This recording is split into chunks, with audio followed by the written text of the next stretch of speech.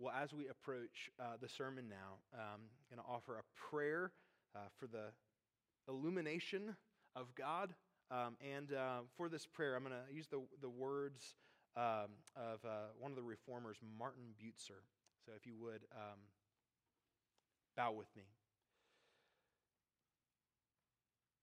Almighty, gracious Father, since our whole salvation depends on our true understanding of your holy word, grant that our hearts, freed from worldly affairs, may hear and understand your holy word with all diligence and faith, so that we may rightly discern your gracious will, cherish it, and live by it with all earnestness to your praise and honor through our Lord Jesus Christ. Amen. Well, last week we kicked off a series in the book of 1 Timothy, and we kicked it off with an overview of the whole letter. And we saw in that 1 Timothy is all about doctrine and devotion for the church and the Christian. Paul wrote about doctrine because he wanted Timothy to correct those who taught different doctrine, but also to contend for sound doctrine. He wrote about devotion because right doctrine always leads to right living. And he wrote about doctrine and devotion primarily lived out within the context of a local church in terms of pastors, deacons, and the life of a whole congregation. But Paul also wrote about how doctrine and devotion are lived out in the life of individual Christians. So doctrine and devotion for the church and the Christian. As I've been approaching this series in 1 Timothy, I've been excited, and I've been excited for a number of reasons. One of the reasons I've been excited is that this series is going to be a bit of a change of pace for compared to where we've been.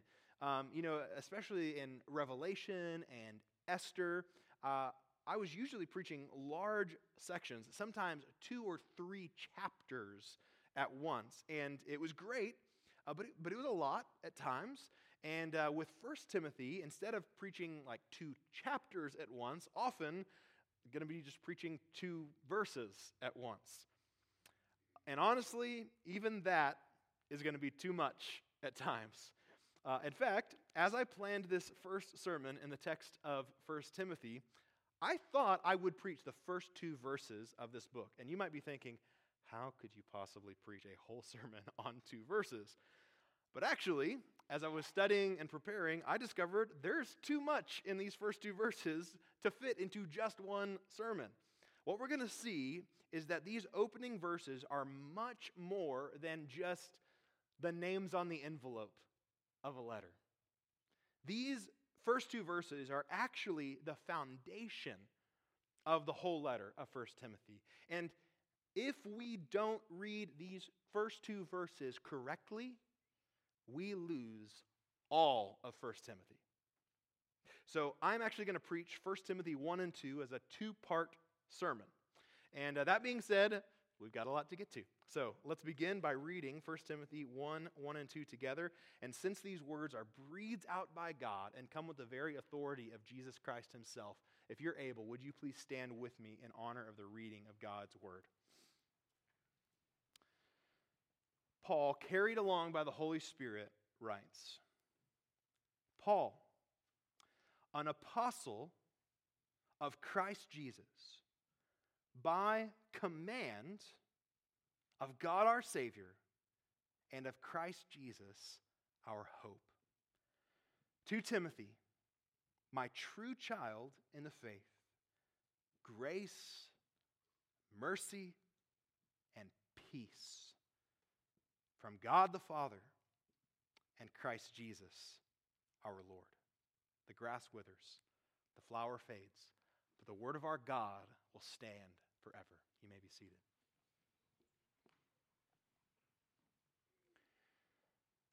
Have you ever gotten an email that looked legitimate until you looked a little closer? Maybe it said, It maybe had the Google logo at the top. And it said something really compelling like, the security of your account has been compromised. Please click this link to log in and change your password. But then you look up at the email address of the sender, and it's not something official like security@google.com. It's more like user-help687@googlemailbox.net, and Google is spelled with 2 zeros instead of O's. And you realize, wait a second, I don't need to take this message seriously because it's not from a trusted source. For some of you, that might be the most helpful thing you got out of the sermon today, by the way. Anyway, you need to know. If you don't, you send that to the spam folder, okay? When you get a message from an untrustworthy source, you do not want to receive what they're trying to give you. On the other hand, when the source is trustworthy and the source gives you a message, it's important that you do receive what's coming to you. So Alyssa and I are part of a healthcare sharing plan that reimburses us for large medical expenses. And when each of our boys were born, we paid the full cost of the delivery up front, but then eventually got a reimbursement check in the mail for the entire cost. And when that check finally came in the mail, you had better believe that I was ready to receive what they wanted to give me. And I looked, and I saw the official letterhead of the organization. I saw the official check stock. I saw their bank and routing numbers on the check. I knew it was valid, and I was eager to receive what this trusted source wanted to give us. Well, here in front of us is the message of 1 Timothy. And what we have in these first 2 verses of 1 Timothy are a statement about the source of this message and the nature of this message. And based on these 2 verses, we have to decide, is this a source I am willing to trust? We have to decide, am I going to receive this message? We have to decide, am I going to embrace what is being offered to me? Ultimately, what we see in these verses is that God has a message that He wants to give us. And so here's the main thing I want you to hear in this sermon, and this week and next week. Receive the message that God wants to give you. Receive the message that God wants to give you.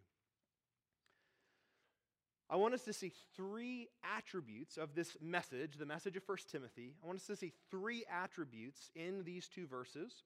And each of these 3 attributes is a reason that we ought to receive the message of 1 Timothy. Now, we're just going to look at one attribute today. We'll look at the other 2 next week. But the first attribute that I want us to see about this message is that 1 Timothy is a message by God's authority.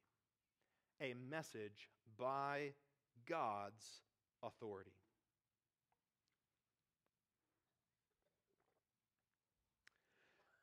The very first word of 1 Timothy is the word Paul. In its very first word, this letter claims to be written by the man who was formerly known as Saul, a Pharisee who persecuted the church, the man whom the resurrected Jesus Christ appeared to on the road to Damascus, the man whom Jesus called to be His chosen instrument, to carry His name before the Gentiles and kings and the children of Israel.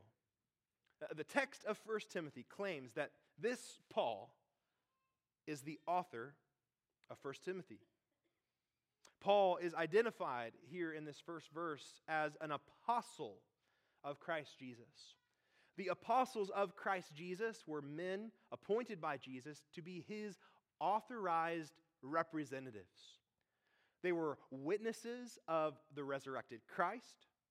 They received revelation directly from Christ, and their legitimacy as apostles was validated by signs and wonders and miracles. Jesus gave the apostles authority within the church. A major way they carried out this authority was by giving authoritative teaching. In the book of Acts, we see how they taught verbally among the disciples of Jesus, but they also wrote God-breathed scripture, which we have today in the New Testament. Ephesians 2:20 says that the apostles, along with the prophets, are the foundation of the church. So this office of apostle is vitally important for the church. And the opening words of 1 Timothy clearly identify the author of this letter as the Apostle Paul, an authoritative voice that the readers of this letter ought to listen to. But despite the fact that this letter claims to be written by the Apostle Paul, there are many who believe Paul did not write 1 Timothy. In fact, if you look at the wide world of scholarship today, liberal, conservative, Catholic, Protestant, believers, unbelievers, and seminaries and state schools, all those who would be considered Bible scholars, the majority of scholars would argue that Paul did not write 1 Timothy or the other pastoral epistles, 2 Timothy and Titus. So what do we make of that? Well, first we need to realize that this is a recent development. For nearly 1,800 years of church history, virtually everybody agreed that Paul wrote the pastoral epistles. But then in the early 1800s, a very influential liberal German scholar named Friedrich Schleiermacher began to argue that Paul was not actually the author of the pastoral epistles. And what started with Schleiermacher in the early 1800s ultimately became widely accepted to the point that, again, today, the majority of scholars have adopted the same position that Paul did not write the pastoral epistles. Those who hold to this position believe that the pastorals were written many years after Paul's death, and that whoever wrote them attached Paul's name to them. So, why would someone argue that Paul did not write the pastoral epistles? Well, let me give the four main reasons that these scholars give, and I'll explain why these arguments are unconvincing. You know, 1 Timothy, so much of it has to do with addressing false doctrine. And so, in the spirit of 1 Timothy, I think it's vitally important for me to address the false teaching that is out there on the idea that Paul did not write the pastoral epistles. Well, the first reason has to do with history. The claim is that the events described in the pastoral epistles don't line up with the events described in the book of Acts. In several places in the pastoral epistles, Paul describes his circumstances. In 1 Timothy 1:3, he says he was traveling to Macedonia and told Timothy to remain in Ephesus. In Titus 1:5, he says he left Titus in Crete to put the churches in order.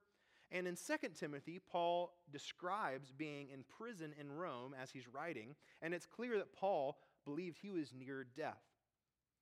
So he describes his circumstances in these pastoral epistles. Well, then you look over at the book of Acts, which also describes Paul's circumstances, and Acts ends with Paul in prison in Rome. Now, Acts doesn't describe Paul's death, but many assume that the imprisonment described in 2 Timothy is the same imprisonment at the end of Acts. And the problem is, Paul's travels to Macedonia and Ephesus and Crete that are in the pastoral epistles don't really fit into the events described in Acts. So the claim is that since these accounts don't line up, the pastorals must not have been written by the real Paul. But that claim only works if we assume that the imprisonment in 2 Timothy is the same imprisonment in Acts. Again, Acts doesn't record Paul's death. And not only that, If you read the context of Paul's imprisonment in Acts, it would be quite a crazy twist if that imprisonment ended with Paul being executed. Every Roman official that Paul encountered believed Paul was innocent. No one thought he deserved the death penalty. The only reason Paul even ended up in Rome and wasn't released earlier is because he himself asked to make his own case before Caesar. And so while we can't say for sure, what seems most likely is that the imprisonment described in Acts ended in Paul being released from prison, and that then he continued traveling and ministering as recorded in the pastoral epistles, and that he eventually was imprisoned in Rome again as recorded in 2 Timothy and was executed at that time. So that argument from history is ultimately unconvincing. The second reason people doubt that Paul wrote the pastorals has to do with the way that the pastorals describe how churches, particularly church leadership, was structured. So the pastoral epistles describe churches with pastors and deacons. And those who question Paul's authorship also argue that since Timothy and Titus were overseeing the pastors of the churches, that the author of the pastorals meant to describe these men as serving in the formal office of bishop over pastors. But those who doubt Paul's authorship claim that, well, the churches in Paul's day were much less organized than that. They were much more primitive. They say this type of structure with pastors and deacons and bishops didn't exist in churches until the 2nd century, so the pastorals couldn't have possibly been written by Paul, who died in the 1st century. Well, there's two problems with this argument. First, there is plenty of evidence in the New Testament that local churches in Paul's day were organized and had pastors and deacons. The letter to the Philippians, which, by the way, everyone agrees was actually written by Paul in the 1st century, that letter is addressed not just to the congregation, but to the overseers and deacons. And even more importantly than that, if you look at Acts 18 through 20, which records the early days of the church in Ephesus, the church where Timothy is stationed, Paul addresses the elders of the church at that time. Second, there is not enough evidence to conclude that Timothy and Titus were bishops in any formal sense like would develop in the later centuries of the church. Paul was clearly in the biblical office of apostle. The churches clearly had men serving in the biblical offices of elder and deacon, but nothing in Scripture indicates that Timothy and Titus were functioning in any sort of formal office that was meant to be continued. The most we can say is that they were associates of Paul, operating as an extension of his ministry as an apostle. And so this argument about the structure and leadership of the churches, again, just does not hold up. The third reason people doubt that Paul wrote the pastorals has to do with the doctrine in the pastoral epistles. So in the pastorals, Paul describes Christian doctrine as if it were a settled body of teaching. He uses this phrase over and over, the faith. He uses terms like the teaching, sound doctrine, the deposit entrusted to Timothy. But those who deny Paul's authorship claim that in Paul's day, Christian doctrine was really more like wet cement. And there wasn't really a settled body of teaching until long after the time of Paul's death. And then second, those who deny Paul's authorship also claim that the doctrine of the pastorals is different from the doctrine of the letters that everybody agrees that Paul wrote. They claim that, on the one hand, the doctrines that Paul always talks about are missing from the pastorals. And then they also observe that the pastorals address topics that Paul doesn't address elsewhere. And so they say, well, these letters don't sound like Paul. Well, these arguments, too, fall apart under closer examination.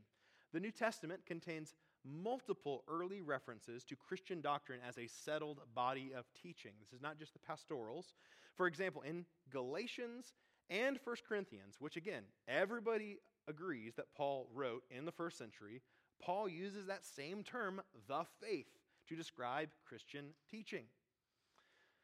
And then on the second point, when compared to Paul's other letters, the pastorals are just not as different as it is claimed. If you look at the rest of Paul's letters, there is no subject that he addresses in every single one. It's just unreasonable to suggest that, well, if the letter doesn't mention blank, it must not be written by Paul. And while Paul does address subjects in the pastorals that he doesn't address in his other writings, it is again just unreasonable to suggest that a writer couldn't possibly do that a writer somehow is not allowed to write about subjects that he hasn't written about before. That's a standard, frankly, that the scholars who deny Paul's authorship would never want applied to their own writings. Just this last week, I listened to an interview with an author who had written many books on the topic of the canon of Scripture. He had only ever published books on that subject. And at the time of the interview, though, he had just published a new book on a totally different subject, the subject of pastoral abuse. And he mentioned that a lot of people were surprised that he would write on this subject matter because it was just so different than everything that he had published. And so certainly it might be unexpected or whatnot, but I want you to imagine how ludicrous it would have been if the interviewer responded to him and say, well, now, obviously, you couldn't have written this book because it's about a subject that you've never written about before. So again, these arguments are just unreasonable, and the doctrinal argument doesn't work. Finally, the fourth reason people doubt that Paul wrote the pastorals has to do with the language used within these letters. So Schleiermacher and those who came after him studied the Greek of the letters that everyone agrees that Paul wrote. And then they studied the Greek of the pastoral epistles, and they concluded that the grammar and the vocabulary and the writing style of the pastorals are so different from Paul's other letters, they couldn't possibly have been written by the same author. Well, this argument is problematic for a number of reasons. First, in the pastorals, Paul is writing to individuals who were his close companions and colleagues. In his other letters, he was writing to churches, congregations, and in some cases, these were people that he hadn't even met in person before. And it's common for the same author to speak slightly differently to different types of audiences. Second, Paul wrote the pastorals later in life, and it's not uncommon for a writer's vocabulary and style to evolve over time. But third, and I think most significantly, we have to understand that the early church never questioned if Paul wrote the pastoral epistles. And mind you, these were people, readers, who were immersed in a culture in which everything was written in Greek. They knew Greek, the Greek that's used in the Bible, like you and I know English.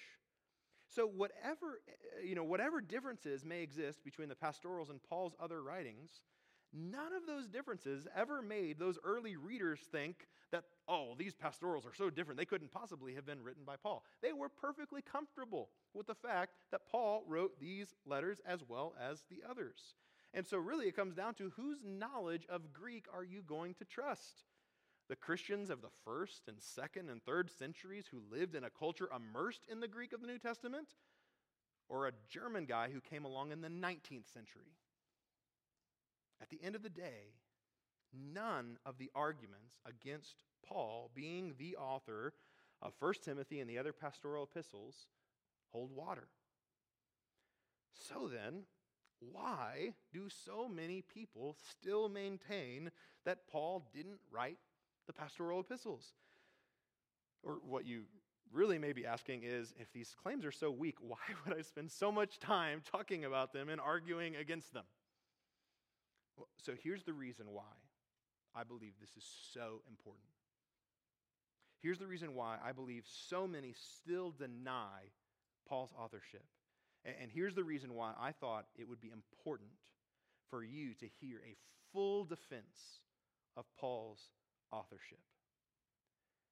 If you can deny the authorship of Scripture, you can deny the authority of Scripture. if you can deny the authorship of Scripture, you can deny the authority of Scripture. And if you can deny the authority of Scripture, you don't have to listen to it. You don't have to believe that what this says is true. And you do not have to obey what it tells you to do. If Paul is not the author of 1 Timothy, the whole letter falls apart. Because Paul is not just a name tacked on to the beginning of a document to give it credibility. Paul's personal life and his authority as an apostle are central to this message of 1 Timothy. Just look down at 1 Timothy 1, verses 12 through 16. Paul writes, I thank him who has given me strength, Christ Jesus our Lord, because he judged me faithful, appointing me to his service, though formerly I was a blasphemer, persecutor, and insolent opponent. But I received mercy because I had acted ignorantly in unbelief. And the grace of our Lord overflowed for me with the faith and love that are in Christ Jesus. The saying is trustworthy and deserving of full acceptance, that Christ Jesus came into the world to save sinners, of whom I am the foremost. But I received mercy for this reason, that in me, as the foremost, Christ Jesus might display his perfect patience as an example to those who were to believe in him for eternal life. Paul makes his personal testimony the basis for this message to 1 Timothy. And furthermore, throughout this letter, Paul exhorts Timothy from his own authority as an apostle. Throughout, he says, I urge, I desire, I do not permit, I charge you. This letter of 1 Timothy is only worth listening to because it was written with the authority of the Apostle Paul. Just a few weeks ago, I saw a TikTok video of a liberal New Testament scholar talking about 1 Timothy. And by the way, parents, you need to hear something. When I was growing up, Christian parents were really concerned about those liberal college professors who might cause their children to question their faith. You just need to understand that today, those liberal professors who want your kids to question their faith are not just sitting in classrooms on university campuses waiting for your children to come to them. They are in your kids' pockets on their phones right now. The video I saw was of a liberal scholar who has quite a large following on TikTok, and he was addressing in this video the question of whether or not women may serve as pastors. He pointed out that the only verse in the New Testament that explicitly forbids women from serving as pastors is in 1 Timothy chapter 2. And the very first point that he made to argue for women pastors was that Paul most definitely did not write 1 Timothy. He said that 1 Timothy was written years after Paul's death, and since 1 Timothy was not written by the Apostle Paul, it's an interesting artifact of history, but we really shouldn't consider it to be authoritative like the actual writings of Paul. Again, if you can deny the authorship of Scripture, you can deny the authority of Scripture. If the Apostle Paul did not write 1 Timothy, then you do not have to listen to what it has to say. So, let's get back to our text for this morning. Because I think it is very important to consider the arguments of critics and to show that they're not reasonable. I think it's important to establish that this letter truly was written by Paul. But when it comes to the authorship of 1 Timothy, what is most important is what Paul says in 1 Timothy 1:1. Look at it again. Paul, an apostle of Christ Jesus by command of God, our Savior, and of Christ Jesus, our hope. We must listen to the message of 1 Timothy because Paul was an apostle of Christ Jesus by the command of God, our Savior, the God who created the world, the God against whom mankind rebelled, the God who authored a plan to reconcile rebels to himself, the God who loved the world by giving his Son so that we who believe would not perish but have eternal life. God, our Savior, commanded that Paul would be an apostle, and that apostle wrote this book.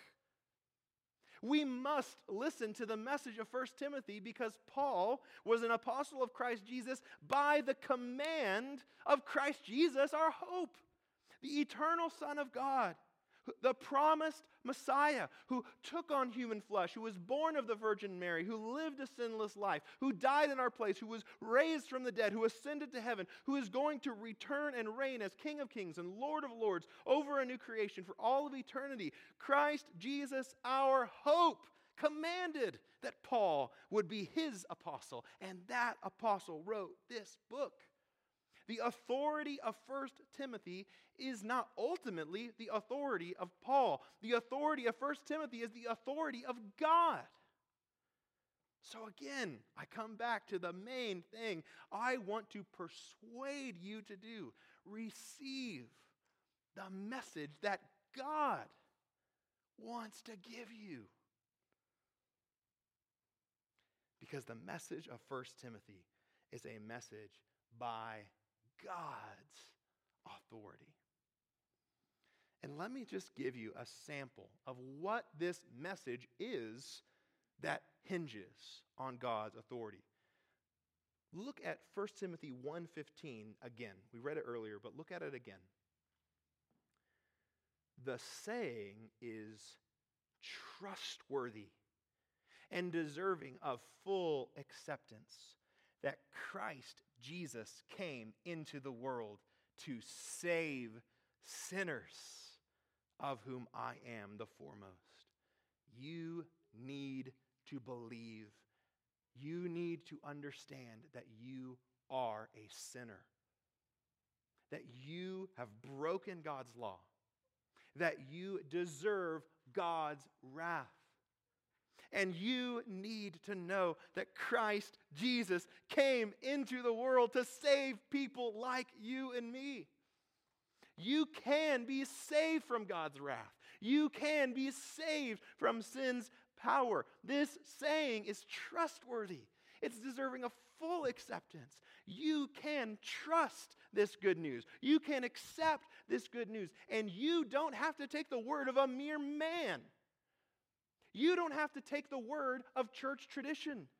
And thankfully, you don't have to take my word for it today. You can have certainty that you can be saved from your sins because the promise of salvation comes from the very authority of God. Let me give you one more example. Flip over to 1 Timothy 4, verses 8 and 9. Paul writes this, 1 Timothy 4, starting in verse 8.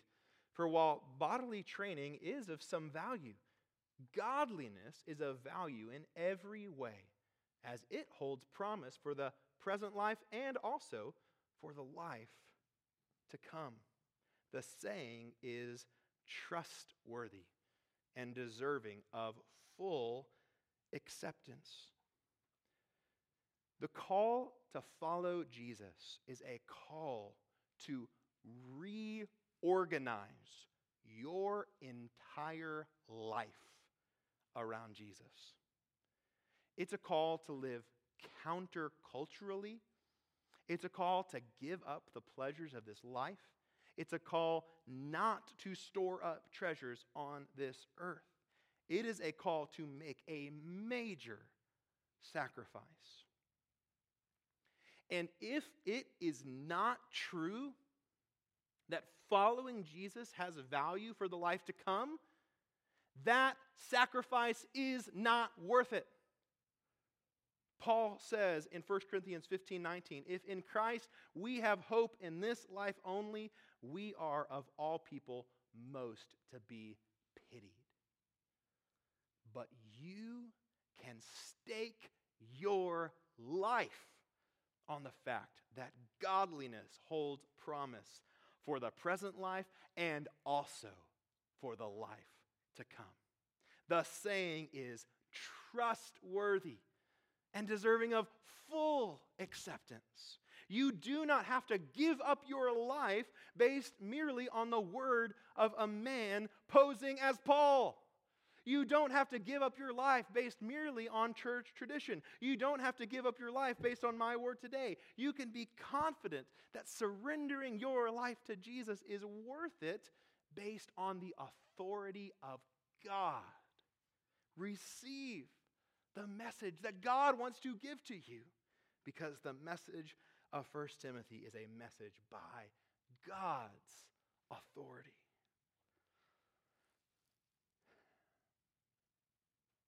We made it through one verse. We will look at two more attributes of the message of 1 Timothy in verse 2 next week. But I hope that today you have seen, if we don't get this first verse right, none of the other verses matter.